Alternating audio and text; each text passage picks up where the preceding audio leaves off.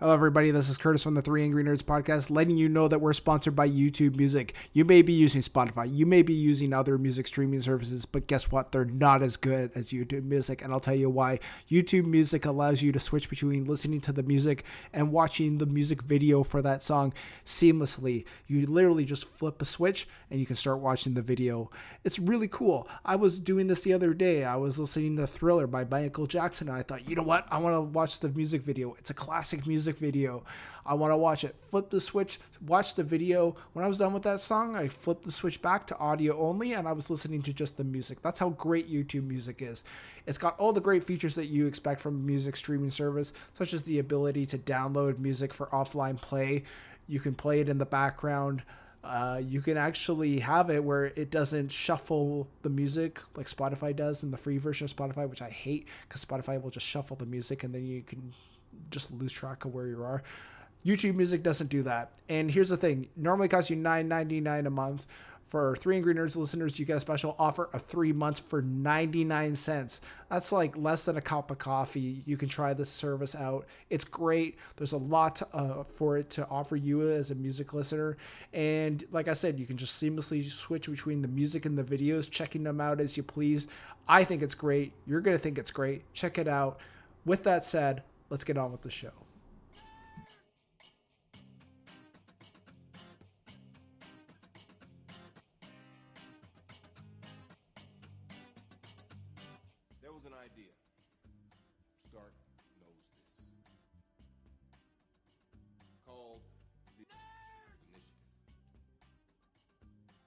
Idea was to bring together a group of physically repulsive, intellectually retarded, vulgar, insensitive, selfish, stupid people.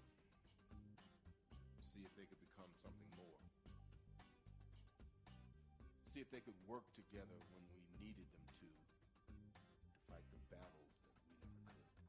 From Vancouver, British Columbia, this is the Three Angry Nerds podcast with your host, Curtis. Now I'm begging you to shut the fuck up. Hello, everybody, and welcome to the Three Angry Nerds podcast. I'm your host, Curtis. With me, as always, is Eatin' Toast Ethan. How's it going, Ethan? I'm all right. It's a lovely morning. We're post-Endgame men, and Yep. I've been shaken, I've been rattled, and I've been rolled. Let's jump right into it. Yes, let's. Can you imagine if, both us and Disney have been hyping up Endgame this entire time, and then we're like, let's just talk about the Suicide Squad, not even the Suicide Squad. Let's talk about the original Suicide Squad the entire time. People would just be so pissed. Like, what the fuck? Oh, man.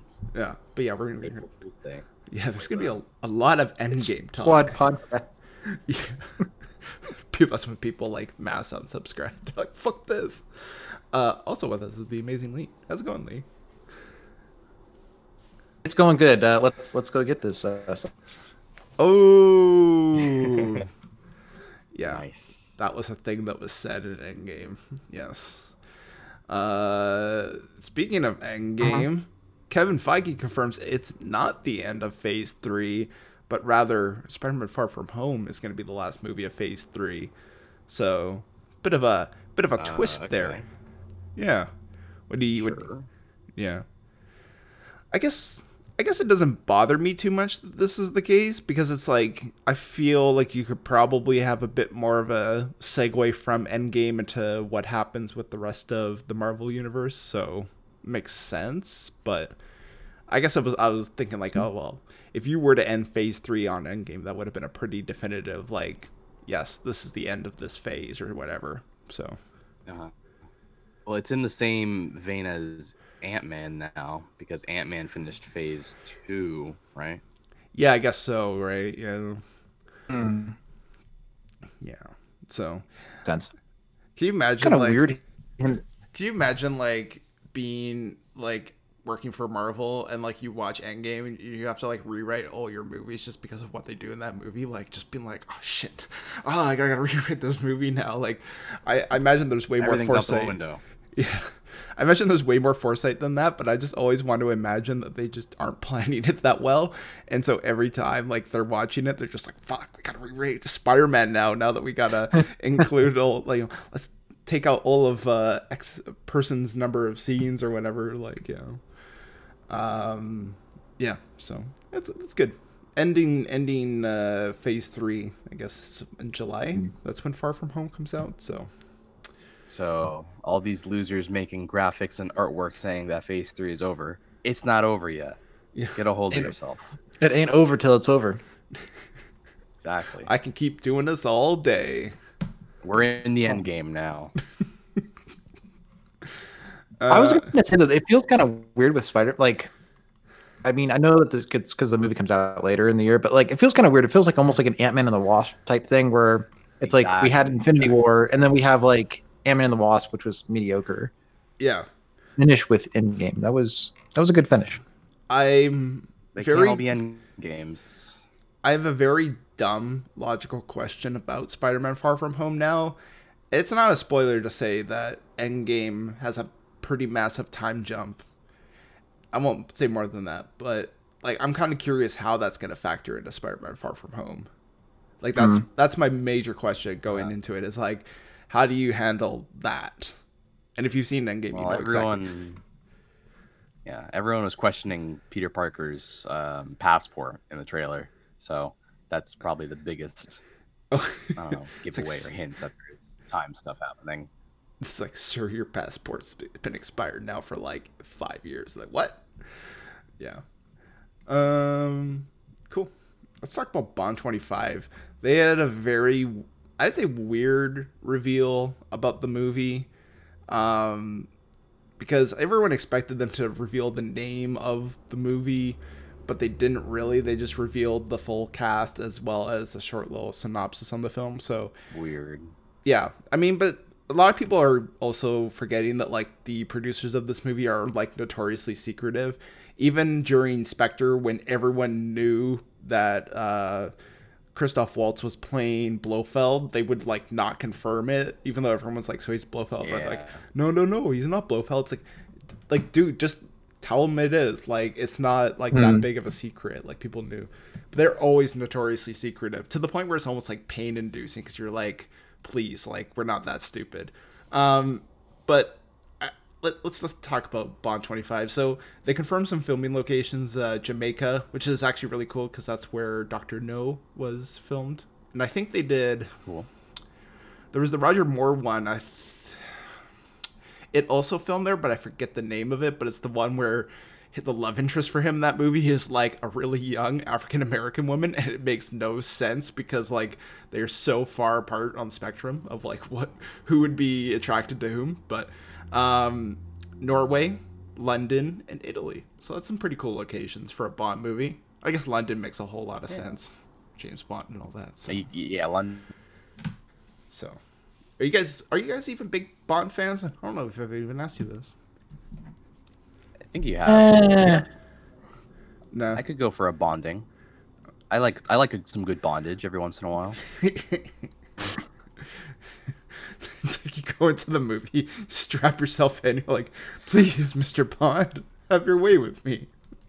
I expect you to fuck me, Mr. Bond. Oh, wow. Meanwhile, the theater usher's like, please, sir, can you stop? I'm not paid enough to Sir, do this Please, is a Chuck E. Please, sir, how do I unstrap you? Sir, these seats are for viewing movies only, not for what you're trying to do. But yeah, so some cast additions, like pretty much, well, there's a lot of people returning, but we'll go through the newcomers first. So the big one is Rami Malek. He's confirmed to be joining the cast. I think he's all but confirmed to be playing the villain. They didn't outright spell out if he was the villain, but when he did a little video, he was like, all like, oh, I'm very jealous of Mr. Bond and all this. I'm like, oh, he's like definitely a villain. Yeah. Mm-hmm. Rami Malek, is that you on the other end? You sound just like him. I know, right? I'll just start singing some Queen songs and yeah, we'll just sell that package. I was gonna say, I think it's just Freddie Mercury that's just gonna be in Bond 25 as a cameo. Wouldn't that be great? What if he just kept his teeth from that movie and his whole gimmick in this Bond villain is he has those teeth? Ew. Well, are there any Bond villains with like gross teeth? That was You're literally spelling There's out the one from Skyfall. There you go. Oh yeah. Yeah, he had the weird teeth. Skyfall was a very good Bond movie. It's probably my favorite of the Craig era ones by a long shot. So yeah, Rami Malek. I'm gonna just rattle off who I think these people are playing too. At least my educated guess. So yeah, Rami Malek. I'm guessing he's probably a villain. Billy Magnussen. He is confirmed for the movie. We don't know who he's playing, but I'm gonna guess, based on the synopsis for this movie, that he's probably like a CIA traitor. Is my guess, because he is an American. Wow. So I'm thinking probably CIA, probably a traitor. David Densick, probably just like a henchman. Anna de Armas. I'm gonna guess if Rami Malek's the villain, she's like the villain's girlfriend. I hope she's a hologram here, because oh boy. Why? Just because that was the Blade Runner 2049. Oh, was she in that? Yeah, she was the awesome hologram girlfriend. Oh, she was Joy.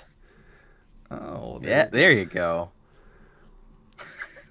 I love how like everyone treats like Blade Runner 2049 with such reverence, and I'm like the one person on this earth who's like, oh yeah, I guess I saw that. Lashana Lynch, who she was in Captain Marvel, and I think she's probably gonna be working as like, because if this takes place in Jamaica, I'm gonna guess like she's probably like an informant for Bond and MI6 in Jamaica. That's my guess. And then Dali Ben Salah, I'm also gonna guess it's probably just a henchman. And then confirmed to be returning is Léa Seydoux. She was Bond's girlfriend in Spectre. I'm gonna take a wild guess and say she probably doesn't last very long in this movie. Bond's girlfriends typically don't have a long life expectancy. So Jeffrey Wright, who played Felix Leiter in both Casino Royale and the terrible Quantum of Solace, he's returning. Naomi Harris. Terrible. Wait. I thought Quantum of Solace was all right. Really? I think this might be a Culture Court episode.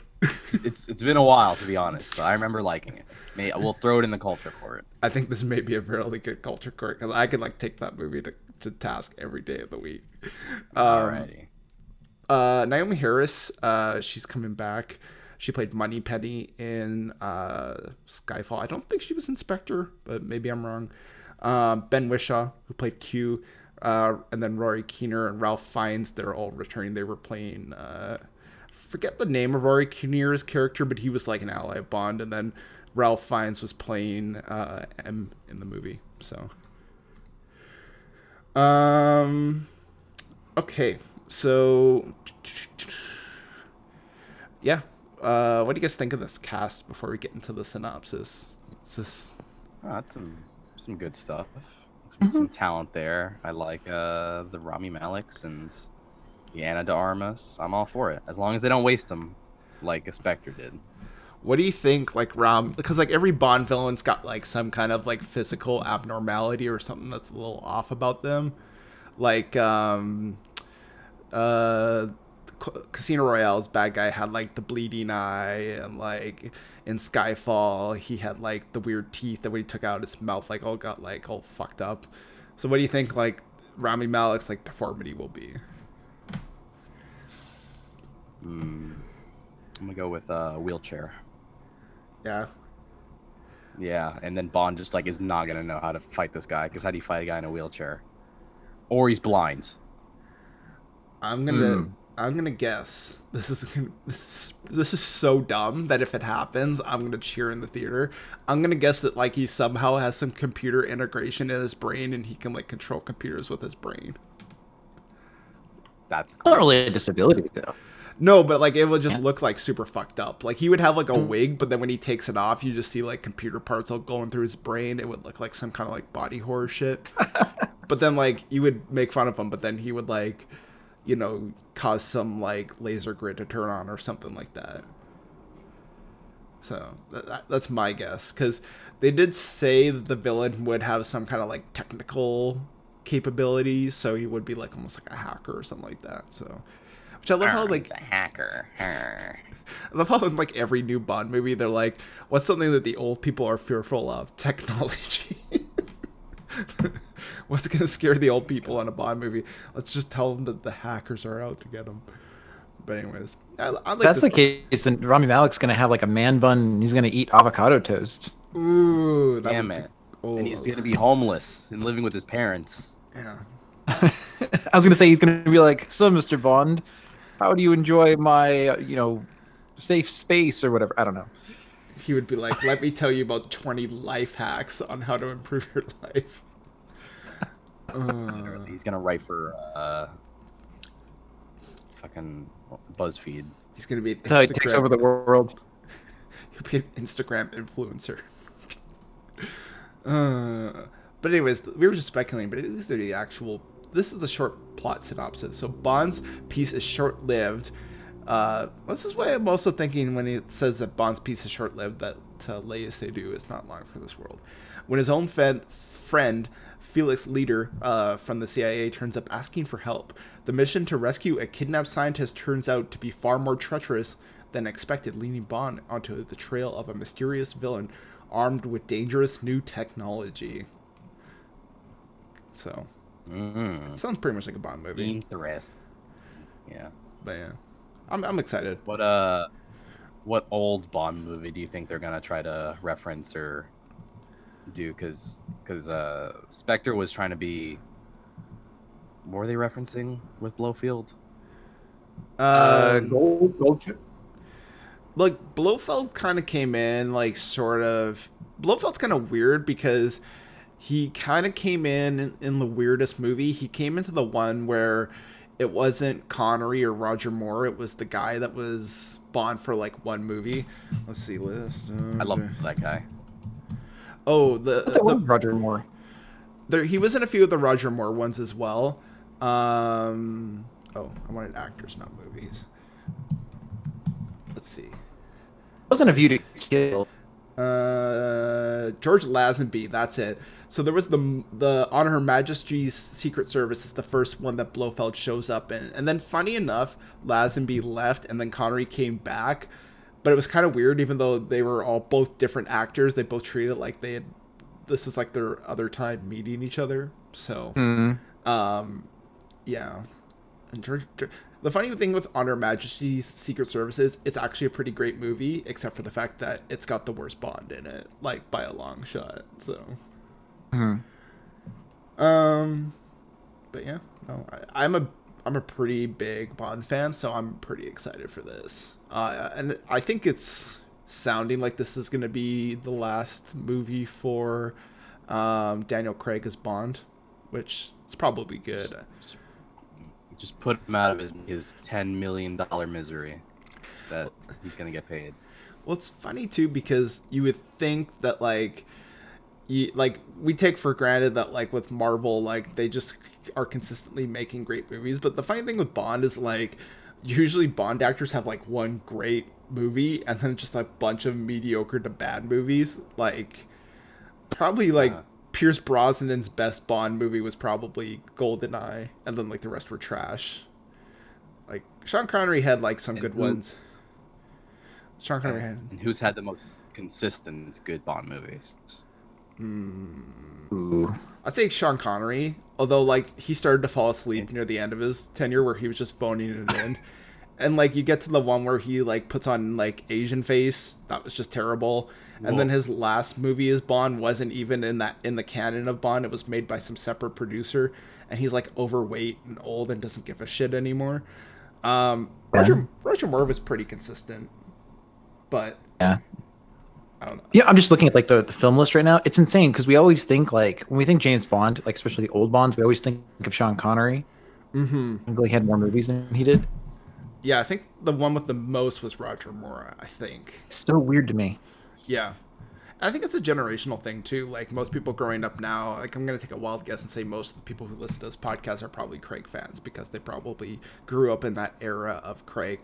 A lot of people are Brosnan fans. I really hate Pierce Brosnan as James Bond. I think he's the worst James Bond. Just Oh. yeah, by a long shot. But there's a lot of James Bond movies too. So, but anyways, yeah, we'll see what happens with Bond 25. I'm kind of curious what they're gonna call it at the end of the day. I was hoping they would give a title reveal, but no. Something that's definitely not like James Bond, but I don't know, maybe it's equally as exciting, is Fast and the Furious 9. Vin Diesel confirms that John Cena is joining the cast. So, Oh yeah, yeah, we're really in it now, John Cena. I love how they're like, what beefcake actors can we put in this movie? And then now they're just like, well, I guess John Cena's left. Like, I need more beef. Put more beef in this movie. It needs to be as beefy as possible. yeah. We'll officially jump Eric when they get Hulk Hogan into it. Wow. That would be a way to do it. Just get like the guy that played the Mountain in Game of Thrones in there. That dude was. He's mad. actually good. He would be great. You just put him in as like a henchman. He would just fuck like everyone up. He would be the best henchman you could have in a movie because he would just like smash people's skulls in and just be like done. But yeah, good on you, Vin Diesel and Fast and the Furious guys for getting John Cena. It makes sense too because Fast and the Furious is with Universal and John Cena has a pretty good relationship with Universal. He's made a lot of movies with them, so I think it makes sense. So I think that probably factors in a little bit. So what's the big set piece for Fast and Furious 9? What's that Base. gonna be? Yeah, I was gonna say that's like what everyone's saying.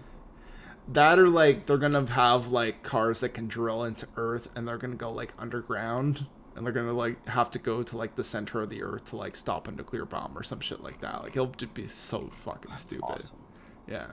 The Like car there's- actually, I think this one is the cars are going to turn into boats, and then they're going to have a boat race. Like, yeah. I feel like there's no way any of us can like lower our IQ levels low enough to predict what would happen in this movie. Like you have to be just so uniquely brand of stupid to like make this movie, but I also equally love it too. Like I'm like, who the fuck came up with this? But I admire you still nonetheless. Next up, James Wan. He's producing a new adaptation of Stephen King's Salem's Lot for New Line. So this is pretty exciting. I mean, we're getting so much Stephen King stuff nowadays that I feel like we're gonna reach a point where it just gets a little bit much. But Salem's Lot was a TV miniseries that came out in 1979. So, have you guys ever seen that at all? I have not Heard of it. Okay. It's unfortunate.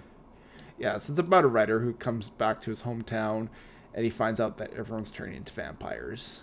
So it's kind of like a little bit of a haunted house movie, but also kind of like a bit of a vampire movie as well. So I think it would be cool. I want to see some more vampires. I just for my school newspaper, I just wrote an article about Stephen King movies, and this news comes out right after I submitted it. So, damn, too late on it. Stephen King movies, they're happening faster. Yeah. Yeah, no, I think he's got some good stuff. I think something like Salem's Lot too, like it's good, but it's also like I could see how somebody could probably spruce it up a little bit. So, cool. Let's talk about some trailers. We got 2 trailers to talk about this week. One is the Gemini Man trailer. Did you guys see this trailer? I did, yeah. It was. I saw it in the theater waiting for Endgame, and I enjoyed one of those movies a lot more. I'm sure. Yeah. Yeah, I'm not overly excited for this movie, gotta say. Like, I guess the whole idea of like young Will Smith fighting old Will Smith just did nothing for me. Like, I was just like, oh. There's some cool action in there. I'll admit some of the stunts look pretty cool and some of the fight scenes look alright. Mm-hmm. I don't know where they're gonna go with the story on this one because we already know the crux of the movie is that they're fighting each other. Yeah. The same person. So, where else are they gonna go with it? Come on, Ang Lee, director of the Incredible Hulk movie, and no other movie ever I thought he except did. Life of Pi. I thought he did Face Off, which I was thinking of when I did saw he do this. Face Off? No, sorry, that was John Woo, but I thought that might have been. Don't Ang Lee. Don't get my hopes up. But yeah, so yeah, it looks okay. I'm like, I know a lot of people are getting excited for it, but I'm just like, I'm not really all that into this. Like, Why Gemini Man? Is it because Geminis are two-faced? I guess Gemini is like Is the that why? twin, like sign. Maybe. Yeah, I don't know anything about astrology. Tell me about it, Ang Lee. DM me. yeah. Ang Lee, what's your idea here?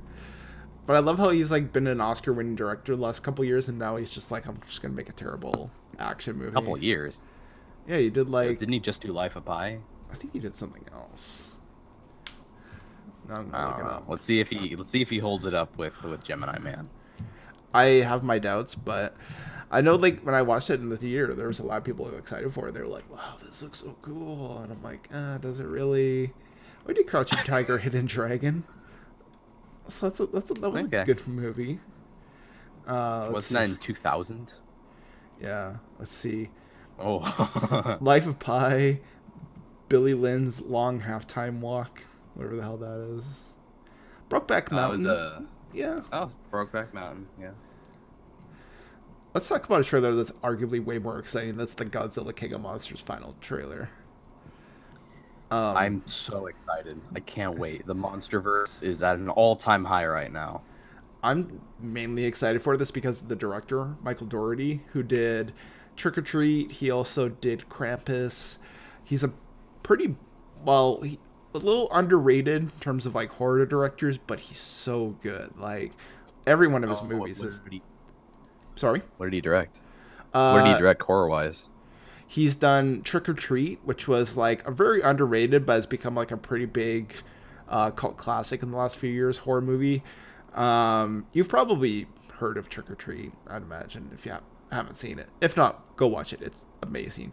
And then he also did Krampus a few years back. Oh, very cool. Yeah.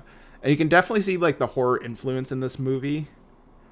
But yeah, no, I think this movie will definitely be up there in my top of the year list. Like I'm just anticipating that it will be because I just love the director. I love what he's doing with this. It looks so fantastic. Like No, I'm really excited. I just want big monster fight. That's all I want. Mm-hmm. Well, they said like the big theme of this movie is like reclaiming the earth or healing the earth or something like that. And like it kind of like I was getting vibes of that where it's like, like Earth or like humans have kind of like taken over Earth, but like these monsters are just trying to take it back. We're encroaching on their space really. So I like that theme. I like that idea, and I'm sure this movie will be fantastic. So. Yeah. I love the idea of Godzilla working with the United States military to fight larger threats. God, the shot of him with the fighter jets gets me rock hard every time. Oh yeah, and like okay, I'm gonna make a bit of an admission here about Godzilla, the last one that came out. Kind of a garbage movie. It's only really great at the end when you get like him fighting the other kaijus or whatever. And I feel like this will be more consistent where it's like I'm hoping that like just throughout it's solid action, because that was my main complaint with the last one, was just like literally the last 20-30 minutes are the only little bit of that movie that you need to care about. But yeah, Lee, did you watch Godzilla the King of Monsters final trailer?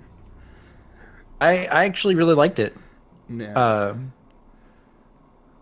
For pretty much all the reasons you guys said. There's nothing else for me to really say. But yeah, if you're sort of like, hey, what is this guy done aside from this? Go watch Trick or Treat and Krampus, because I'll give you an idea of like what this movie will be like. I feel so cool. Well, that's it for news this week. There really wasn't that much for news. Most people were like, Endgame, you've got the week. We're gonna just step aside. Yeah. Let's review some movies.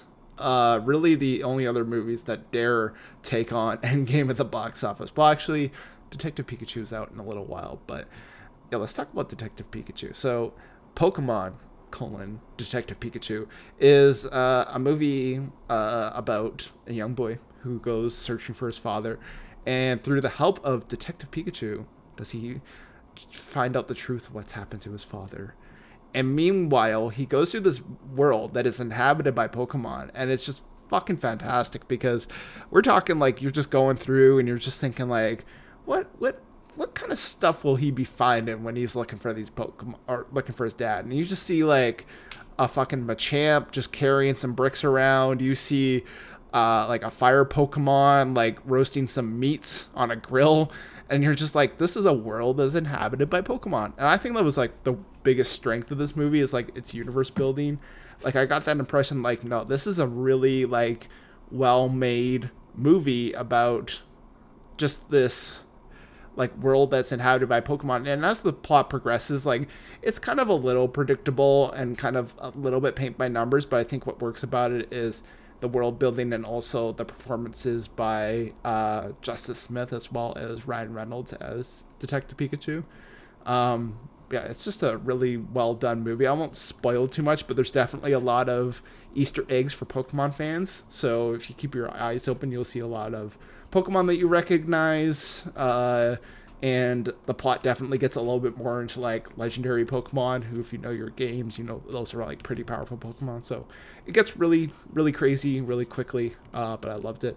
I'm gonna give Detective Pikachu a solid 9 out of 10 Uncle Joey's. Nice. Yeah, it's really done, really good. I won't spoil too much because you can easily spoil someone on this movie, especially with like the Pokemon that show up.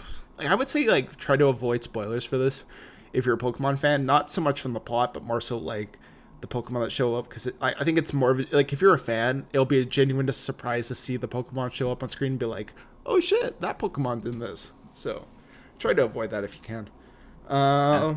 Amazing Grace, I won't say too much about this because it's really not much you can say about this. It's basically a concert mixed with a documentary about Aretha Franklin. So you get like this one. Yeah, you get to see like a little bit of her performance, and then also as well there's like a little bit of excerpts from her and people around her.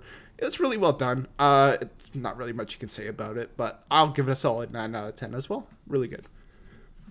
All right, let's take a break, and then we're going to come back and do Nerds on the Throne, and then also do like a spoiler cast for Endgame. So we'll come back and do that in a sec here. Hello, listeners. This episode is brought to you by Netflix and ShakerandSpoon.com. While you're watching Netflix, why don't you create yourself a quality craft cocktail with ShakerandSpoon.com? How easy is it? It's as easy as this. You get the quality ingredients from ShakerandSpoon.com. You supply your own alcohol, and then what you can do is you can start making your own craft cocktails. It's as easy as that. And here's the thing. ShakerandSpoon.com, when you're creating these cocktails, it really makes you look like a top-class bartender, even if you've never created a cocktail in your entire life, because they provide everything for you, including the recipe to create the quality craft cocktails. So the next time you're loading up Netflix, maybe you're watching Queer Eye, maybe you're watching a movie, I don't know, you can do what you want on Netflix. That's the great thing about Netflix. It's all about flexibility, that you can create your cocktail with ShakerandSpoon.com, watch your movie or show of choice, and you can just enjoy life the best way you can. All right, with that said, on with the show.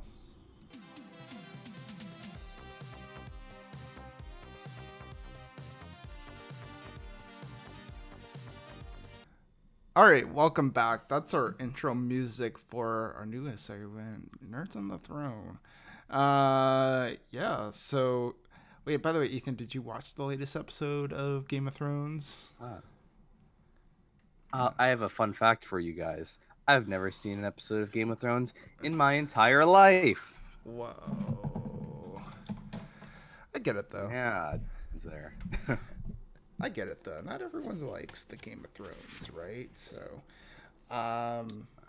yeah. I still have, I can still throw in my predictions, because why not? I'm sure that'll be funny, right? Yeah. I'm like, you haven't seen it. I'm in shock right now. I'm in a lot of shock. Yeah. I'm going to use the very limited knowledge I have from third-party sources to guess on what's happening. Okay. I'm crying on the inside. Shh.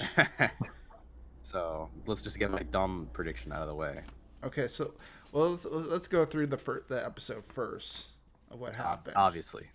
So obviously the biggest thing that happened was that Arya got her fucking socks off with Gendry, much to the chagrin of everyone on the internet, which I thought was hilarious because everyone was like, "Oh, I can't believe Arya had sex."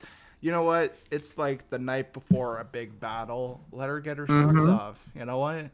And she's obviously got the hots for Gendry, and he was obviously blissfully unaware, as most men are. I don't know. He was getting turned on earlier in the episode, and she's throwing knives and But I being feel like, I feel like when she actually came to him, he was like, "What?" Like, and she was like clearly coming on to him, and he was just like, "Oh, I guess." like, this is happening. Okay. Yeah, that's pretty funny. But I think it goes to show Arya's the real boss in that she wears the pants in that relationship, obviously. Yeah. So, To take his off. yeah, I saw a lot of people complaining about the slow pacing of this episode. I guess I didn't mind it too much because I'm like, we're gonna get a pretty much like an 80-minute long battle sequence on tonight's episode. So I was like, I don't really care too much, but I know some people got really upset about it. What'd you think, Lee? No, I agree. I mean, it probably should for anyone who hasn't seen this or whatever. So that, yeah, this episode pretty much is just and it's just kind of going through everybody and how everyone's handling it. Yeah, I actually liked it. You're right. To me, it's a slower episode, but it's needed because it's showing kind of like where everyone's at, like in their headspace, and being like, okay, how's everyone taking this? Some people are like, and other people are like drinking themselves. Like, I'm gonna get drunk before I die. yeah, might as well. Yeah. And the thing is too is like I think you got a lot of payoffs for a lot of character stuff before the next episode. So obviously the biggest thing was that for Jaime, he got accepted into their little circle. Very begrudgingly, I guess, but he got accepted. And then I like that him and Brienne had like a big thing, you know, where it was like, okay, you know, like those two were they've kind of been like, obviously you can tell like he has some admiration for her, but he's never one to like explicitly spell that out. But I think in this episode he was very much like, yeah, no, I really respect you and all this other stuff. So yeah, and this is gonna sound really lame, but like when I guess like the biggest thing, because the episode title is what a Knight of the Seven Kingdoms, I think is the name of the episode, and that's what happens. Yeah, Brienne gets knighted. I got a little misguided that just because like how powerful the scene that was of like, yeah, you know, especially she's like playing it off. She's like, I don't even want it. Like, they don't do it. So I don't want it. And then he's like, yeah, fuck it, let's do it. yeah, How like she's like, holy shit, like this is like everything I've ever wanted. yeah, because he can do it, right? Like I think that was he was saying like, well, I can like knight you, like Yeah. I can do this, like we can just do this right here, right now. You know, it's like when you go to the DMV and they're like, we can just give you your driver's license now, like we don't have to like you know. Yeah, no, it was kind of like that. Not really, but I liked it. Yeah. Also, I loved how Tormund was like such a dirty little perv in this episode. That was Oh yeah, that was. Well, and it's funny because you can tell like she has no interest in him, but he's like he's gonna keep trying. Like yeah. he really likes her. Well, you could tell like she was sort of like, I don't know if she was really like into him, but like I thought like, you know, she was being a little like kind of like indulging of him a little bit, like, yeah, you know what, why not, we're gonna probably all die, let's just, you know, give you this. But Yeah. yeah, no, I thought it was funny, especially the stuff with like him being breastfed by a giant. I was just like, what? His whole story, and then he pulls out like this giant horn of milk. Yeah. Oh man. And then obviously the other big thing is you got the big reveal to Daenerys about Jon's heritage, which I really thought they were gonna sleep on that. Like I thought that was gonna be something where they were gonna just take their time, but they didn't really. They just jumped right into it. So good on them. But you're right, they did. It's something that like it made me realize that she needs to die. Daenerys needs to die. Like everyone. Yeah, that's actually one of my predictions. Yeah. Well, I mean, because you can kind of see it, and they hint at it last episode when I think it was Sam. He tells John like, "Hey, you gave up your crown, or you gave up, your right to be a king. Just for the betterment of everybody. Would she do the same?" And it's kind of obvious that no, her where her mind is at is like not where it needs to be. Like she's still concerned about like the Iron Throne and like all this other crap when you literally have like an army of the dead. Yeah. Yeah, exactly. So it's like and especially like the scenes with her and Sansa early on.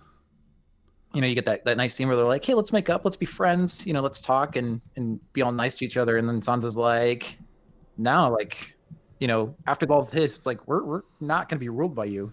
Yeah. Like, what happened? Mm-hmm. I don't know. It just kind of showed like I said, where that Daenerys has way two different things on the mind than everybody else. Yeah.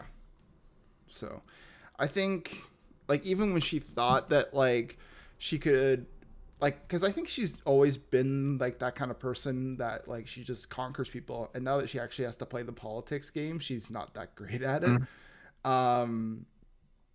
So, I think, like, that kind of goes to show, like, even when she's trying, like, she's still not as good as, like, somebody like a Cersei or something where she's, like, she's trying obviously, but she's not as good at it as others are. So I thought that was a really great sort of like, she's trying to play the Game of Thrones and she's just not that great at it, which I think is if she does survive, which I have my doubts, I think she will die in this upcoming episode.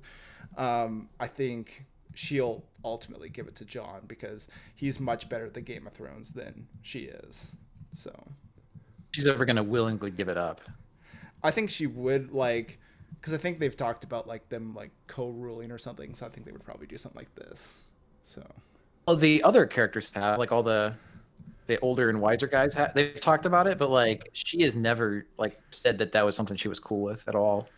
Yeah, I don't think that she would voluntarily allow herself to be like cool co-ruled. I mean, unless they get married, maybe, but even then, I could see it like. Mm-hmm. I see her going crazy. You think? Like, there's a lot of like things I've read online too about like predictions and stuff like that. Some people are predicting she'll actually like leave them in the middle of this next battle. So we're getting into predictions for the next one, I think. It's up to you if you want to do that. What else in this episode? Yeah, I think we could. Yeah, I think the biggest thing for me is that I think the whole battle at Winterfell will be a bit of a red herring. Like, they think that like the Night King and all that will come, but we haven't actually seen him. Like, in the promos for the next episode, he doesn't show up. So I kind of have to suspect, like, what if it's like a two-front thing where like they're obviously going for a battle there, but at the same time too, maybe there's another battle going on like at King's Landing or something like that, like somewhere else. So I'm kind of suspecting that something like that may be happening, because at this point I would imagine the Night King's got such an army that like he could probably do something like that. Yeah, I've heard that before actually. I've seen that as a as well, like people saying that like, oh yeah, it's like it might be just he's gonna go around them. Yeah, like King. I mean, that would be hilarious if they did end up doing that. Mm-hmm. So I don't know. I mean, I have a feeling though too that like, because if you, I don't know if you noticed, but like when they're doing like, their whole battle plans, and they're talking about like, yeah, we're gonna like fight off the army, but he's actually we know that he's gonna go after Bronn, and we're gonna never mention that the Night King has a dragon. Oh, God. Yeah. And I'm like, because that's going to be a really rude awakening if everyone forgot about that. Yeah. Yeah, and that's the thing. Like, I also think, too, you've got to pay off a little bit on Cersei's ignorance on the whole thing. Like, she seems largely ignorant, so I think that would play really well into it. But I think at the same time, too, like, Cersei probably could, like, defeat, like, what's going down. So... think she could fight off the army of the dead? She has like volunteer soldiers, like Yeah, but I think she's got like The army. that green fire thing. So, I think she used it all when she killed everybody else. oh, okay. Unless she's got more, but I mean, I have a bad feeling that she's. I mean, I guess my prediction for her though is like I don't think she's gonna die by like the White Walkers or anything like that. I think either Jamie's gonna kill her, wearing Jamie's face. Okay. Well, I had to guess, but I don't know when that would be. like I have a feeling like if she fights off the army of the dead, like she'll still survive. Like maybe there might be like a bunch of people dead, but she's not one to care about that. So Yeah, she would like escape or something. yeah. So I could see that. yeah. Cool. I think aside from that, Daenerys probably dying is a big one. Also, too, like Grey Worm or whatever, he's definitely gonna be dying. I mean, Oh yeah, that dude was all Yep. like, "Oh, I can't wait for us to move out together," and all this. I'm like, "Oh, dude, you're not fucking making it out alive." may as well said he's 2 weeks from retirement. Yeah, exactly. Like he's tried, but yeah, no, I don't think he's making it out alive. So We're like, I just have one less mission, and then we can go and retire. yeah, it's like, dude, you ain't doing none of that. So, No. but it's cute of him to try, but no, he's not making it out of it alive. So, Oh, here's one. Do you think Breen's gonna die in the next one? yeah, I think she could die. Yeah, I mean, there's definitely been closure on her story, and anytime you close out someone's story, that's usually not a good sign. So, but yeah, what do you think? I have a feeling she probably will. Okay. Trying to think who else like that major or like semi-major that might die. I think Jor might die as well. Okay. Yeah. Give him closure as well, as far as like it's like, oh, here's this, like awesome sword, and then he also met up with like his cousin. Cool. Yeah. I think Like he's probably not gonna make it. yeah, for sure. Like I think you're going to get a lot of I think you're going to get a lot of people who are definitely trying to I think you're going to get a lot of people who are like not important characters die off. So I think you're going to get a lot of that. Like people who are not overly important just dying off because they haven't really been so I think Gendry's gonna die too. oh yeah. Especially since he just slept with Arya.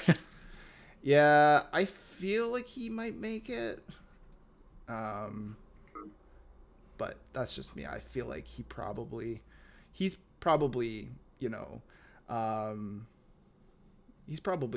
in a good place because, yeah, I think he's gonna survive. So Okay. yeah, that's it. I think unless you have any other predictions. Don't. Okay. Oh, so are we gonna do our what do you call what we're talking about in the pre-show about whoever predictions are wrong? We have to do the Oh, and the next one? Yeah, let's do it. yeah. All right, let's do it. Because I can't remember. Okay, so what are I guess do you want to just do like one or two general predictions and then just for next episode?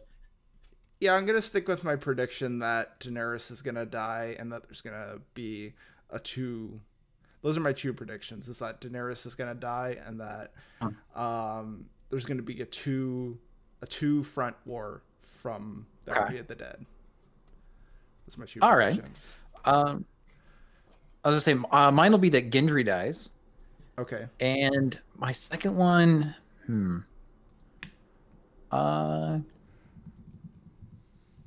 second one I guess will be that the Night King's dragon will like completely just fuck everybody up. Okay. Yeah. Oh, I what was our? Oh, go ahead. Sorry. I'm just kind of like, I wonder if they would actually be able to take that dragon out, because I kind of feel like that would be like if Daenerys survives, I think it would be really like a really big thing to have her like deal with the fact that like her like she has to like kill one of her dragons. I think that would be really good. Ooh. Like if the dragon like gets killed. So yeah. That's just my prediction though. Mm-hmm. That's separate from the two that we're being held to. Yeah. I'm just thinking like if Daenerys survives, there's definitely going to be something going on with that. So I guess just for our listeners at home so that they know. So if we get any of our two predictions wrong, then we get burned by a dragon and have to eat hot sauce. yeah, which I can deal with. I can't, but I'm glad Are you can. you willing to take that risk? You know what? For the Game of Thrones, and yes, Yeah. Excellent. Yeah. because you either play the game or the Nerds of Thrones, or you get burned. Yeah. That's actually something that they said in the show. Like, Yeah. you have to eat hot sauce now. John was like, wait, do I really? And it's like, What's hot sauce? And then, but we knew. yeah, they tried, but no, it wasn't working out. Yeah. Cool. I think the next up is to do the spoiler cast for Avengers Endgame, and I'm trying to figure out time codes for that, but I'm not able to find that out. So I guess I'll just figure it out later. Put it in the episode.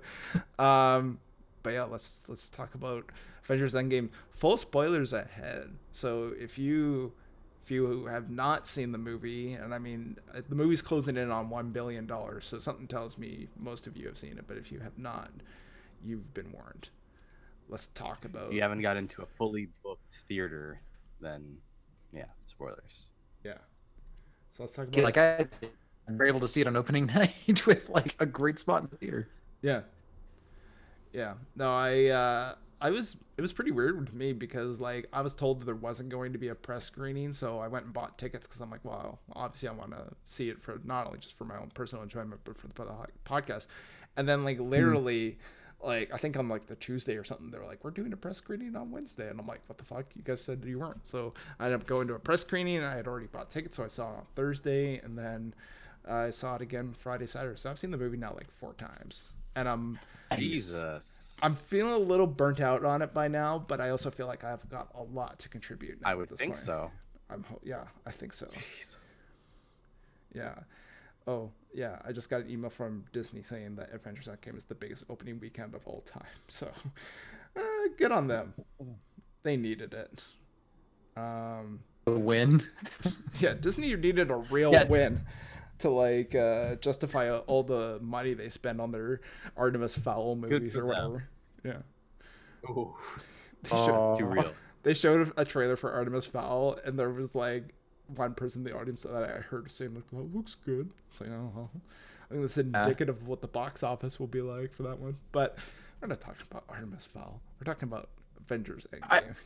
I know we're going to talk about it in game. I do have to ask this. So, like, what trailers did you guys see? Because, like, the theater I went to, they showed like 5 kids movies and then Rise of Skywalker, and I was really confused because, like, But did you who's see bringing your it? kids to see this movie? Well, I guess it depends on like what, because nowadays theaters will do a thing where like they will have like the adults only screening. Like I know in Canada they call it like VIP, and in that one like I didn't see any. I saw it in VIP with my buddies, and in that one it was all like more adult oriented movies. Like we saw the Godzilla King of Monsters trailer. We also saw the Gemini Man trailer, stuff like that. They had Rise of Skywalker as well. But then I think when I saw it in a non-VIP one, I think for my 3rd time, that one was more geared more towards like kids and stuff. So I think it depends on like what kind of thing you saw. Yeah, well, I went to a general theater, but it was like at 9:30 at night, and I was like on a Thursday, and I'm like, okay, I'm like, 1, what kids are here, and 2, like after seeing Endgame, I'm like, if you're like, because one of the trailers was Secret Life of Pets or whatever, and I'm like, if your kids watching that, like, they shouldn't be watching Endgame. Yeah, exactly. Like, yeah, let's go show you a trailer for Midsummer that you can take your kids to after Oh seeing this. man. Yeah.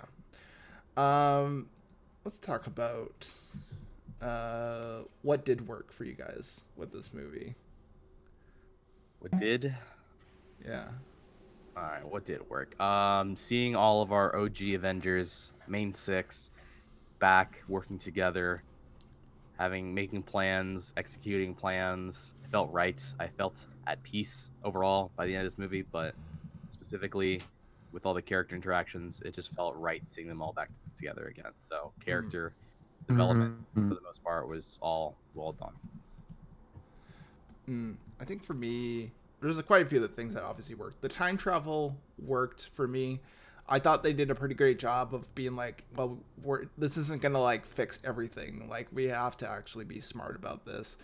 Like the whole scene with like Ant-Man, like just thinking that it's basically like Back to the Future 2, and then the Hulk's like, no, it's not. Like, you've got like all these other things to think about. It's not gonna fix this. Like, I thought that was great. Like, they did a great job of doing time travel and trying to do it in a way that was realistic. So, obviously, with the time travel, I was never too confused to the point where I did not know what was going on. But there were times where I had to mentally kind of collect myself and say like, okay, this is the plan, this is what they're doing, and this is how it makes sense.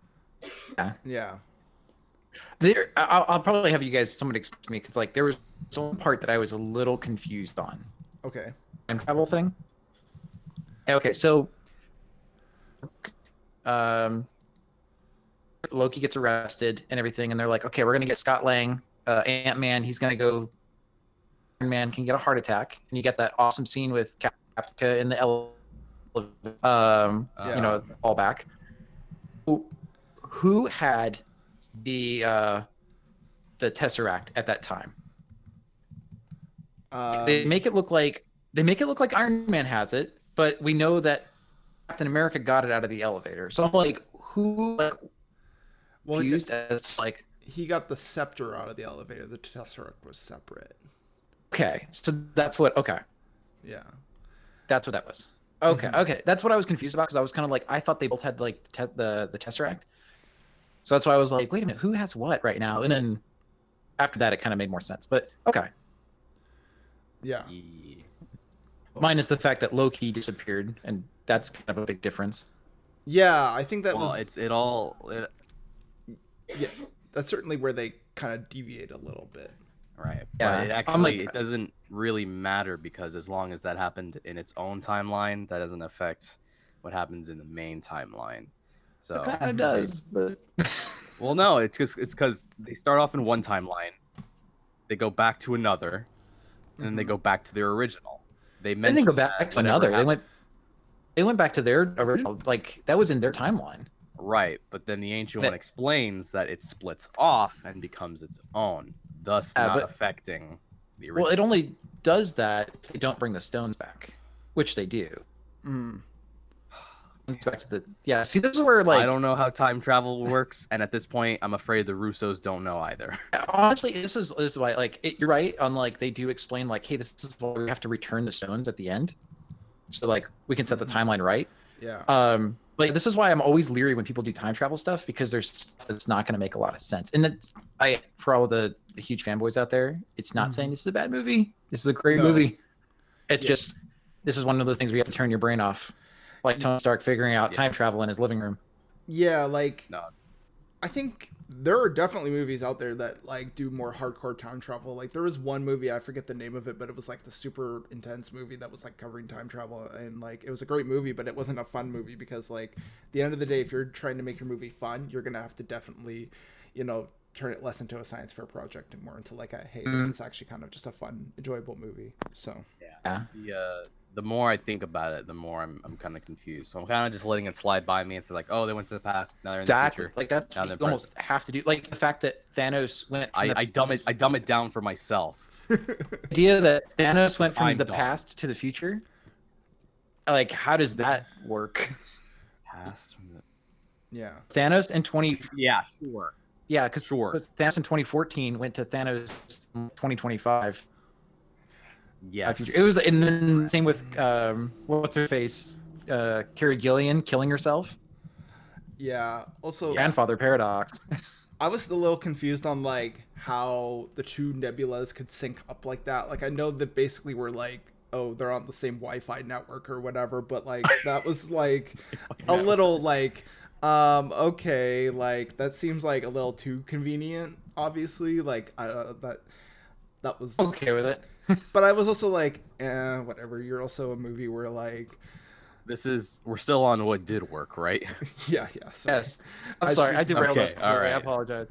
I'll get us back on track here with what I did think worked. I did like the revisiting the past MCU events. I thought that was well done. Epic. Yeah. The one part I laughed at the most was like Star-Lord dancing and singing, and it just cuts to like them watching him, and it's just like, and he's just No like, audio. Yeah, Yeah. it was great. And then War Like, he's an Machine idiot. just cold Yeah. cocks him. Yeah, War Machine just cold cocks him and he's out. That's Yeah. hilarious. I love that part. No, I was gonna say to go the, along with that. oh, sorry. Somebody go ahead. I'll take it. Okay. To go along with that, when specifically in the revisiting of the Battle of New York, when they introduce older characters from Shield like Rumlow and Pierce and those folks, it's nice that they remembered that these guys we know that they are part of the organization, so they would be there. So of course they were there, and they put them in. Yeah, it makes sense. The callback to the elevator scene from Civil Oh, War. yeah, that was not Civil great. War. I was waiting for the like, if everyone wants to get off, go ahead. But the Hail Hydra thing, I was like, oh, that's amazing. Yeah, no, that worked out so well. And I think it was like funny too because it wasn't obviously the exact same circumstance, but it was like, oh, okay. And I think if you were not like privy to that, you could have just been like, okay, like, Yeah. this is just a really cool scene of them being in an awkward scenario. And in that scene as well, it's one of my favorite tropes ever of character fighting themselves. Oh yeah. Yeah. So when Cap sees Cap, and they literal have a knuckle duster brawl session.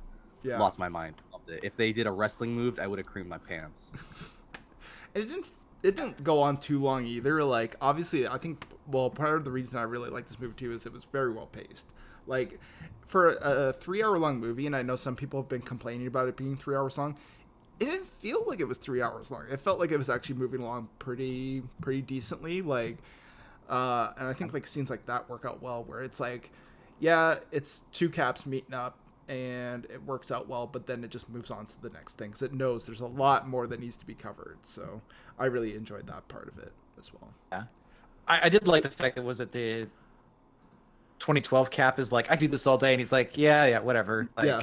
I know. His own self-righteousness comes back to bite him. Like, yeah, man, that really is going to say that all the time. And it was fun too because like obviously like that Cap's a little more like he hasn't seen the world as much, so I thought that worked out really well for him just being like, yeah, let's just get this over with, because like this other the 2018 Cap or 2023 Cap is like he's a little more like he's seen some shit, so he's just like, I don't have time for you right now, like let's just move the fuck on. So yeah. Can we talk about the end, or I was gonna say the one scene that worked the best for me is the Army and Cap's just standing there by himself, and then Sorry, On your left. yeah, and it's just literally like hundreds of portals opening up, and literally every hero ever pops oh up. Yeah. that okay. I have a little bit of a complaint about that. It felt a little too Ready Player One-ish for me, but I thought the same thing, but it worked in this instance though, because it's like, Yeah. oh, I know all these characters, rather than Ready Player One, where it's just a bunch of random idiots.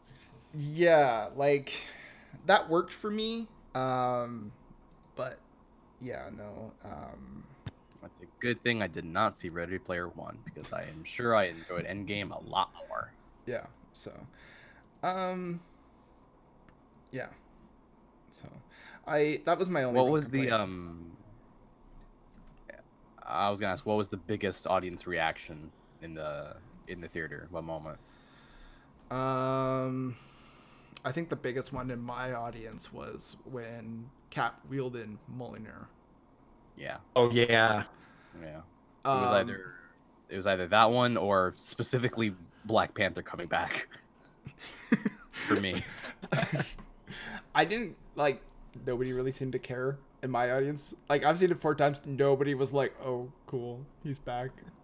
And the thing is, too, he just says like "Umambe" or whatever, and I'm like, okay, like you're back from the dead, and that's all you really have to say. So yeah. It's chant. He's got a.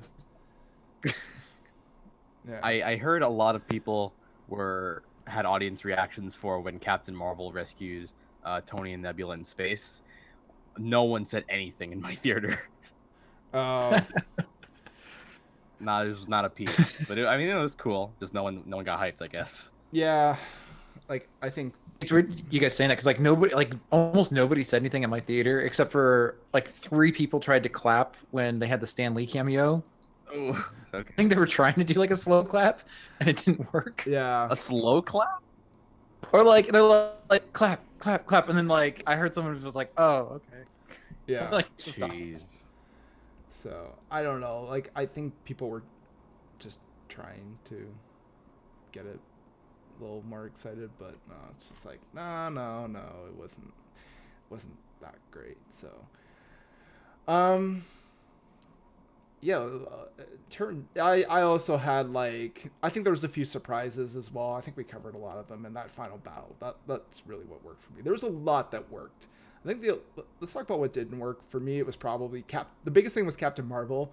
Considering that she's had a movie earlier this year, she is fucking useless in this movie, and it felt a little too jarring that they sidelined her only to bring her in at the end of the movie. Like that felt a little too weird. I don't know. Did you guys notice that at all? There was a very explicit line that she gave that I felt was so like just written in was I'll be gone for 5 years. You won't see me around. Yeah. I was like okay, well I guess he's done. Yeah, movie. I guess. And I honestly forgot about her until she popped in at the end. I'm like, oh sweet, Captain Marvel's here. This is gonna sound insane. I thought that it was the best way to handle her. Like I think you're right. It's like it's kind of an awkward way to do it, but I think that's the best way to do it because otherwise it would have been like we have this OP character and there's like not a whole lot. I mean, the movie would have been over very quickly. Yeah. Yeah. That reminds me of what Okoye said in Infinity War about Scarlet Witch. Why was she there all this time? Yeah. Yeah. And like I don't know. I think what would have worked a lot better is if Captain Marvel was like, hey, I want to go with you in time travel. And then like someone like Rhodey is like, but you weren't there then. So you would be possibly fucking up with the timeline. Like they could have easily explained it, but instead they just have her disappear for that time. Like I felt like there would have been a better way to handle it. And I felt like they just went for convenience sake. And that bothered me a little bit, but not enough so that I was like ruined by it or anything.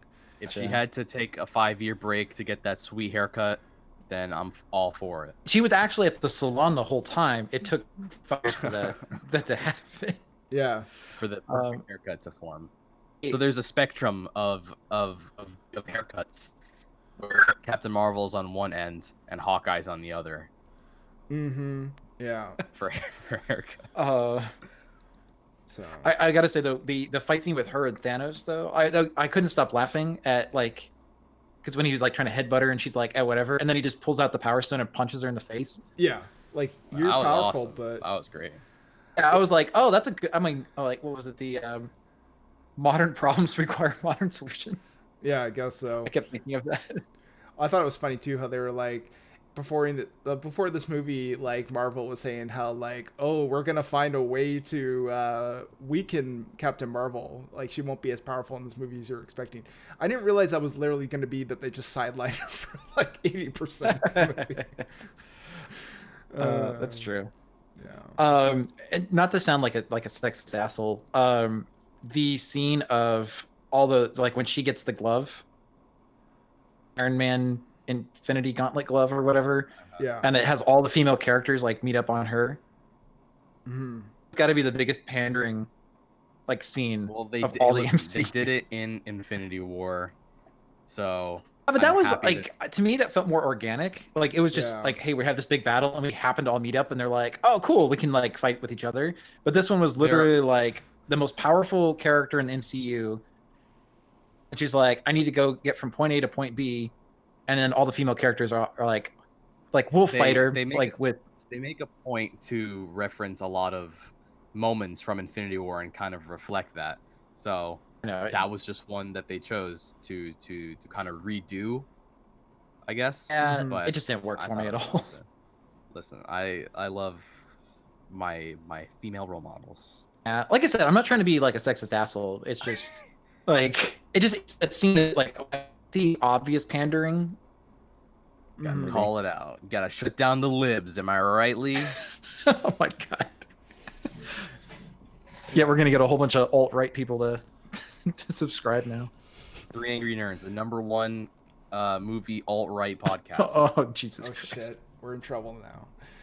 Yeah, we're gonna get invited to the White House by Trump, and he's gonna be like, "Oh, you really like what you guys We're are gonna talking get about." invited to the annual cross burning. I mean, that's problematic on a lot of levels. Going back to Anyway. things that didn't work. Yeah. Just like Bruce Hulk. Hey, No, Professor Hulk was cool. oh He my dabbed, I god. think. It just He dabbed. okay. Like originally I thought it was funny. Like it's Fat Thor yeah. for the first like 10 minutes. And then after that I'm like, okay, we need to like knock this off. Yeah, I have more of a problem with Fat Thor than Professor Hulk. I like Professor Hulk, but Fat Thor just didn't do it for me after you mentioned the 10-minute mark. Hmm. Because people were still laughing at Fat Thor at the end of the movie. I'm like, yeah, I guess he's fat. Haha. Yeah. I I think got a little chub. Are you guys laughing at me? Am I funny now? I think part of what bothered me about the Fat Thor was that it was a gag at first, but I think it was largely tied to his arc, and it never really felt resolved. Like it felt like they should have had some kind of resolution to that, but instead he's just Fat Thor throughout the movie, and it continues to be a gag up until the end, where there should have been some sort of payoff for that. Like, okay, we defeated Thanos, blah blah blah, and maybe now he's gonna be like, oh, I'm gonna use this Bowflex or whatever. Like, I don't know. Like, they could have done something, but instead they're just like, oh, he's fat now. Like, Yeah. and I think, well, it depends on what happens with him. Like, I wonder if in the next movie they'll just show him and he's like all of a sudden buff again or whatever. But like, that was sort of my main complaint about it is if you're gonna do something like that, you need to have some sort of resolution to it. It can't just be a perpetual gag that goes on without any sort of resolution. So. Yeah. Yeah.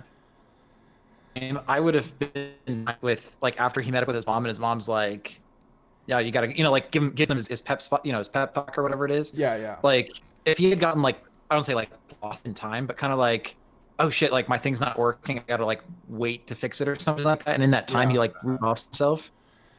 Yeah. That working out, but Yeah. I fully expected when they went back in time somebody was gonna get lost. Dinosaur time. Yeah, I think I was just sort of thought like there would have been a better way to handle all this, and yeah,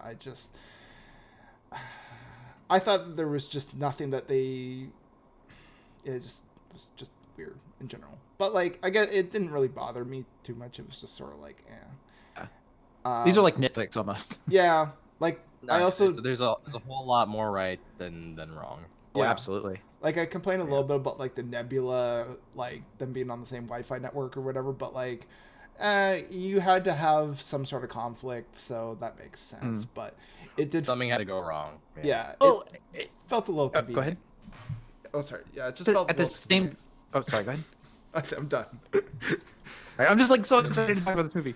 I was just gonna say, like, the thing that I think it's weird because it doesn't really work. Right? It feels off, like them being on the or Yeah. convenient, them being on the same Wi-Fi network, but it leads into like Thanos. I loved that.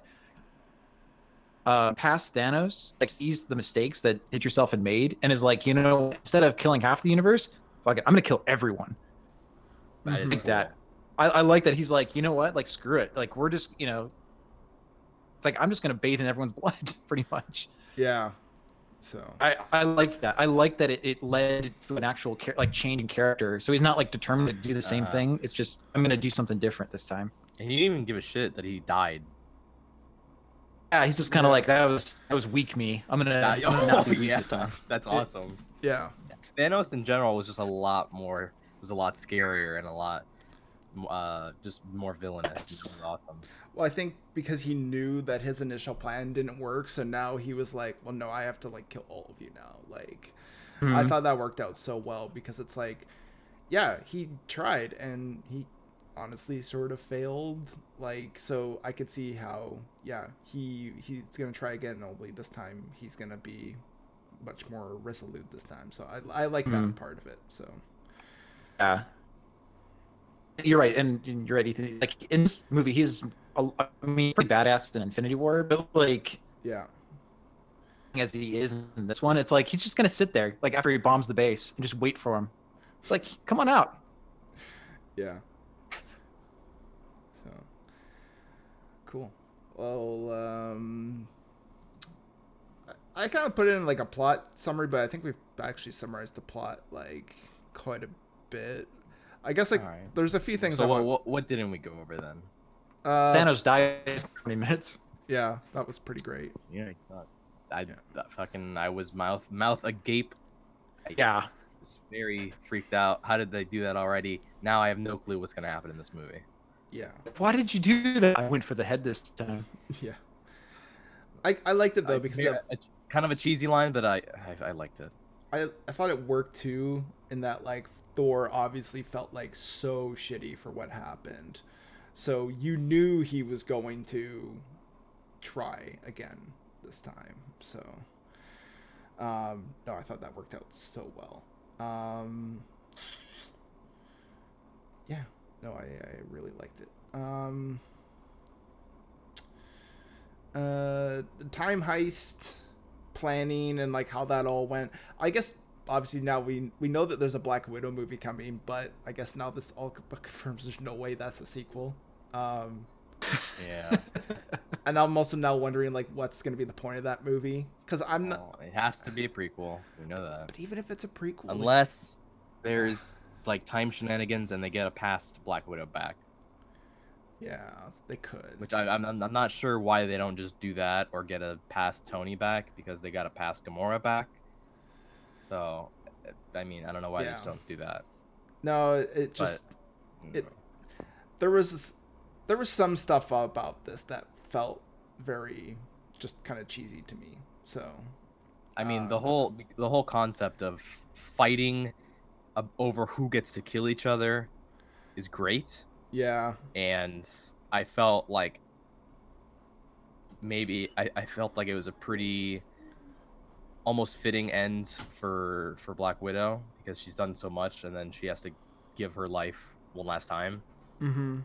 And Hawkeye has been trying to end it ever since his family got dusted, so it's even worse for him. Yeah, So I felt that it worked out. yeah. I did think that's kind of weird though. Him wanting to die, even though like succeeded, they would have brought everybody back. Like Yeah. I always thought that was kind of a weird motivation for him. Yeah, because it's like I get it. Like you've got a lot of like on your mind, but like you're kind of part of the reason why everyone's motivated to do this. Like it was kind of dumb. But like I think it was partially, if I can probably, and I hate doing this. I hate kind of like trying to like fill in the blanks of the writers. But I think part of what they were trying to do was be like, Black Widow is so meaningful to him that he could not imagine a life without her, like as a friend. So maybe he was just like, well, I'd rather die than live a life where you're not in it. But I don't think that was spelled out. So if that was the case, then yeah, it could have been done better. But You're right though. I like they're fighting over each other, like because they care about each other so much. They want to be the one that dies. yeah. That's cool. So Something I did not see coming out of the Time House was going back to the 70s. Hmm.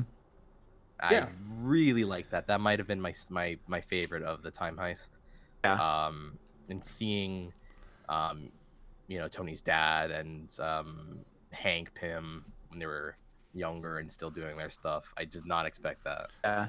yeah. And it was a cool way to include them since there was no real way to get them in the main story. They had to Yeah. figure out a new place to get Pym particles, and they're like, oh, let's just go there, and they happen to be there. I love too, like their whole thing of them talking about it, and Ant-Man just being like, "What the fuck are you talking about?" And then it's just Get lost, Dan. yeah, I thought that was actually pretty well done in just terms of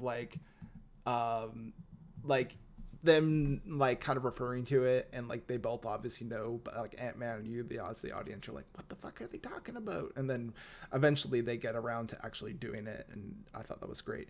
And it's funny because the Stan Lee cameo, it didn't really get that response that I was expecting. I thought people would lose their shits, and instead people were just it was a 5-second cameo. Stanley driving by, it was one shot. That's all it needed to be. There he was. Yeah. I'm okay with it. I'm probably gonna get a lot of hate. I was not a fan of it. That Why is that? cameo specifically. It didn't work for me. Him driving by being like, "Make love, not war." I don't know. It felt just off. yeah. Again, these libtards trying to tell you, man. A joke. No, a it joke, just- But I thought it was all right. Yeah. It's just I would have. I don't know what I was expecting. What I would have done differently, but Yeah. I don't know. I probably would have made it more meaningful, maybe. You would have made war, not love. You're telling. What he's trying I to mean, say is who does that? what Lee's trying to say is, when the portals are opening up at the end of the movie, he was really hoping Stan Lee was going to just walk out of one of them and just be like, "Where are we? Why is this such a mess?" I knew I shouldn't have done those drugs. Oh, you And then sound one just of- like him. Then one of the Black Order just comes in and kills him. And that's the end of it. Oof. He actually goes Super Saiyan and then murders everybody. Nice. He snaps his fingers. He snaps his fingers Without a glove. and everyone just dies. Yeah. No. And then one of the Black Order just comes in and kills him, and then that's the motivating factor. Everyone's like, "No, Stan Lee's dead." So, but yeah, no, I was gonna say, or when Iron Man dies, he goes to heaven, and that's Stanley. Oh God, that's terrible. Right. Stanley's God. That's so terrible and yet so lovely at the same time. I would have loved to have seen that. No, it's perfect. Okay, cool. So, what else? There was a few little things in that final battle. They definitely were setting up that old woman's Avenger A-Force thing. That was Cool. that felt a little awkward, a little shoehorned in, but I mean, it's probably not for me, if we're being honest. It's probably more for girls in the audience who were like, "Oh yeah." I mean, just the fact that they did it in the first one, I feel like they had to. It fits that they did it in the second one. Yeah. Also, at the funeral for Tony Stark, which by the way, I love his sacrifice. I thought that was well done with him basically snatching the stones away from Thanos. I was a bit curious on why Captain Marvel didn't do the snap, being so much more powerful. Well, she wasn't part of the plan, But I though, feel either. right, but I feel if I watch it again, I'll see that Captain Marvel was nowhere near, the fight, and Well, again, she didn't even know the plan. I think what you're discounting here, Ethan, is that clearly in the movie, Doctor Strange has his one plan, and it's only going to go that one way. So they can write out any inconsistencies in the plot by just saying, "Well, it wasn't part of Doctor Strange's plan." So, yeah, That's right. I did like it too. Also, that was a cool moment. Him holding up the one. Yeah, Oh yeah, letting him know, "Yeah, don't fuck this is up." you got to do this, man. But I did like the "I am Iron Man" moment. That was a great callback, and yeah, It was. Classic. People- Classic. people were crying in the theater. Not me, because I'm just in an emotional mute, but everyone else was. No, part of me was like, the cynical side of me is like, I wonder who's gonna lead the Iron Man franchise now. They're just gonna bring in. Well, funny enough, I was thinking I'm like, well, maybe they'll bring Ty Simpkins back, and then he shows up in the funeral scene, and I think a lot of people were confused on who that teenager was, and it was like, It was. Yeah. Speaking of forgetting things, I love how they had to, when they went back in time to Thor: The Dark World, that was new footage for everyone because no one saw Thor: The Dark World. yeah. Do you think like Marvel was even like, wait, did we actually make that movie? Like, is that actually a thing? Because It was good for something, for Endgame. I'm so glad. I just imagine like the creators of this, they're like, hey, we found all this footage over here. We don't know what movie this is from. Is this a really long deleted scene from Thor 1? What happened? Yeah, no, they were really trying their damnness to connect all the movies, and that was probably a little off-putting for me, but it wasn't too bad. Like I felt like there was a few points where I'm like, man, could you imagine being like the one unfortunate soul who's like missed like maybe 4 or 5 Marvel movies and you have no fucking idea what's going on? Yeah. But yeah, I think that pretty much wraps it up. At the funeral, there were a couple cool things, like passing on the torch to Yeah. Sam. That was cool. Old man Yeah. Cap, which was satisfying as well. But it also means he's not dead, you know? No, he's like, not dead. He's pretty much in the retired phase, I would say. Yeah. It's fine. I'm okay with that. Yeah, because I was kind of thinking, I'm like, oh, you could totally do it where, like, he's maybe, like, a S.H.I.E.L.D. higher up now or something like that. Right. And it makes it a lot easier to say, oh yeah, Cap just died off screen. Yeah. Here's his grave. It makes Yeah. it a little easier to kind of just do that. Mm-hmm. Yeah, you could. So, I didn't mind that. I think, for me, my biggest prediction going into this movie was that Thor was going to join the Guardians. And I got nothing about that. And then at the end, when, like, she's like, oh, Thor, we got to lead our people. And he's like, I don't want to. I was like, oh, fuck, he better join the fucking Guardians. I was on the edge of my seat. And then when he's like, I think I'm going to go with them, I was like, oh, fuck, this is going to be so cool. But I'm just imagining James Gunn is just like frantically now, like, fuck, I guess I got to write Thor into my Guardians 3 script. Again, it's probably been planned out much more than that. But I'm just imagining now he's like, fuck, now I got to write Thor in and all this. So, I gotta write Thor out of it. I really hope It's like not. time to piss off all the fans to get Thor killed. Yeah. But you know, I think by and large this movie, I'm gonna give it a perfect score. I'm gonna give it 10 out of 10 Uncle Joey's. I thought it was perfect. Wow. Yeah. Even if there was an issue with it, like it didn't really impact it too much. So Yeah, it's up there with. I'm riding the high of Endgame, so yeah, 10 out of 10. Why not? In a year, we'll see where I am. Lee's It's gonna make me the asshole. Lee's gonna Do be it. the cynical old man out of all of us. I'm gonna be the cynical old man. No, I thought it was really great, honestly. But I'm gonna give it a. I'll say I'm gonna use the old Uncle Joey scale. 950 out of 1,000 Uncle Joeys. Okay, that's Yeah, pretty good. that's a good Yeah. enough. Perfect. The only thing that would have made it perfect for me is if I'm only giving Iron- it a 10 because I'm riding the high. Yeah. Well, if Iron Man had told Peter Parker that with great power comes great responsibility, I would have probably like just my pants in the theater. Wait, I said I would give it a perfect score if I cried, and I didn't cry. Yeah, I'll go with the 950. Oh, But see, here's the thing. I'm beyond the point of being like emotionally like impacted by these movies. Like I remember when like Infinity War happened and they were all being dusted and like everyone's like, what's happening to Black Panther? And I'm like, fucker, he's coming back. Like chill the fuck out. listen, the future is now, old man. So you got to give the future to us Zoomers, okay? Yeah, exactly. Oh my All god. right.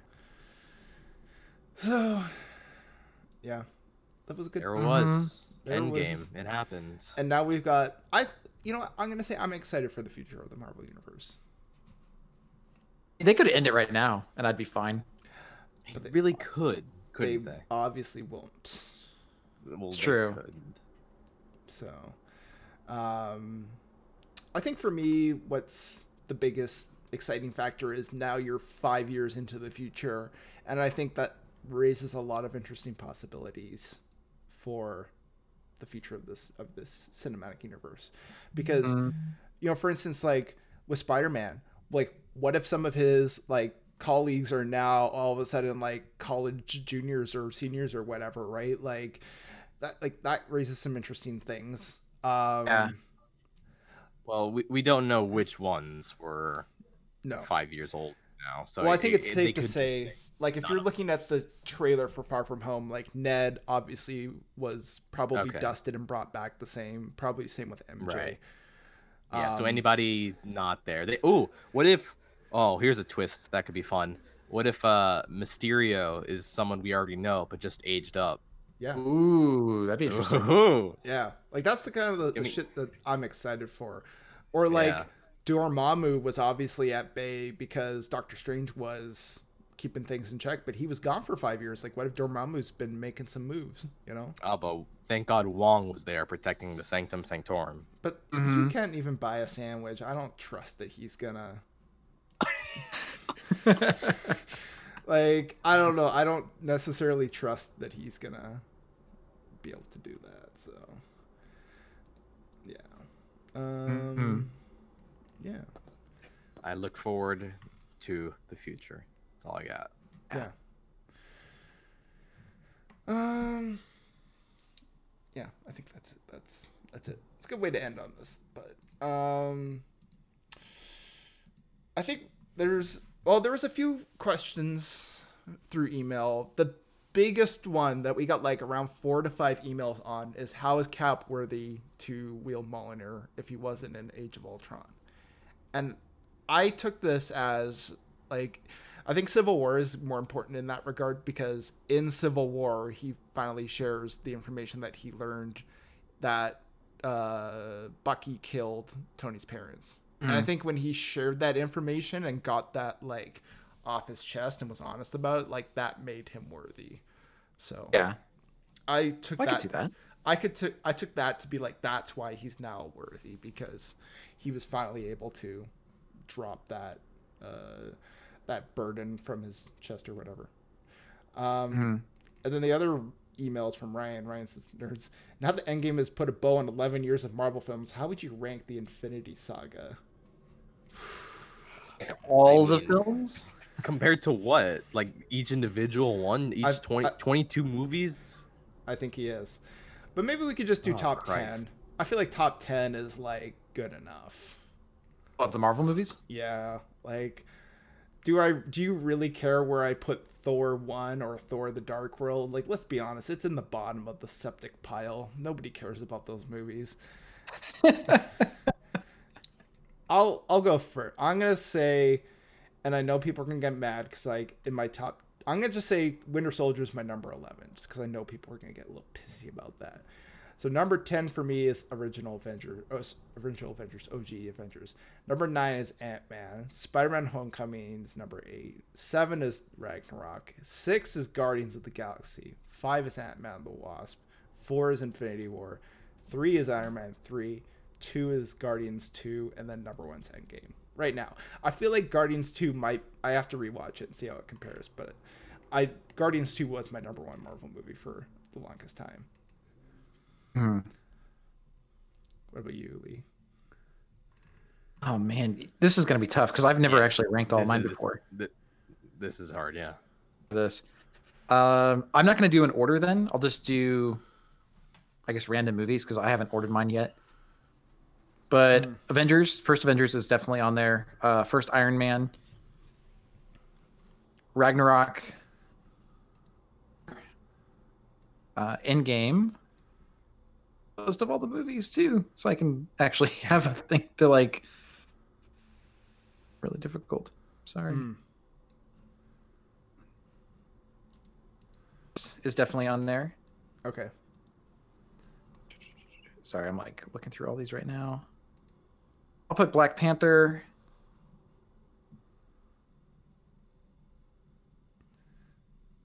I think you're cutting out. Yeah, I was not talking. Sorry. I'm still trying to look because Spider-Man, I got like 2 more, I think. And 2, that's the problem. Ooh, that's hot. Yeah, I just had no desire to actually see most of them. I have yet to see the Dark World and Captain Marvel, but I did read all the Captain Marvel synopsis, so I wouldn't be lost. Thank God I didn't need to. Yeah, I'm gonna keep it at 8 because I can't think of any others that like all the other ones kind of like blend together for me. Yeah, those are my top ones so far. Yeah, I'm gonna go with a general 10 because again I haven't ranked them because they all mean so much to me. How could I ever rank my children? So for 10, I'll tell you, I got Endgame in there, I got Infinity War in there, I got Black Panther, Thor Ragnarok, Homecoming, Civil War. I think let's go Ant-Man, Winter Soldier, First Avenger, and I think I'm at like 9 or 10. Iron Man, yeah, and Okay. Guardians of the Galaxy as well. Just that's not 10.